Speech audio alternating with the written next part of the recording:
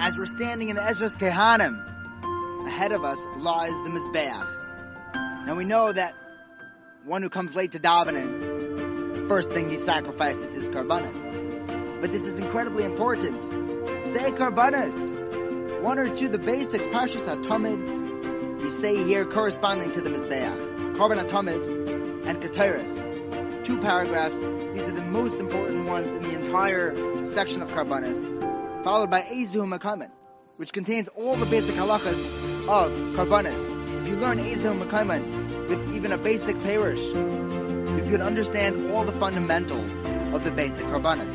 Tefillah is instead of karbanos. I strongly encourage you to say at least Korban HaTamid every day.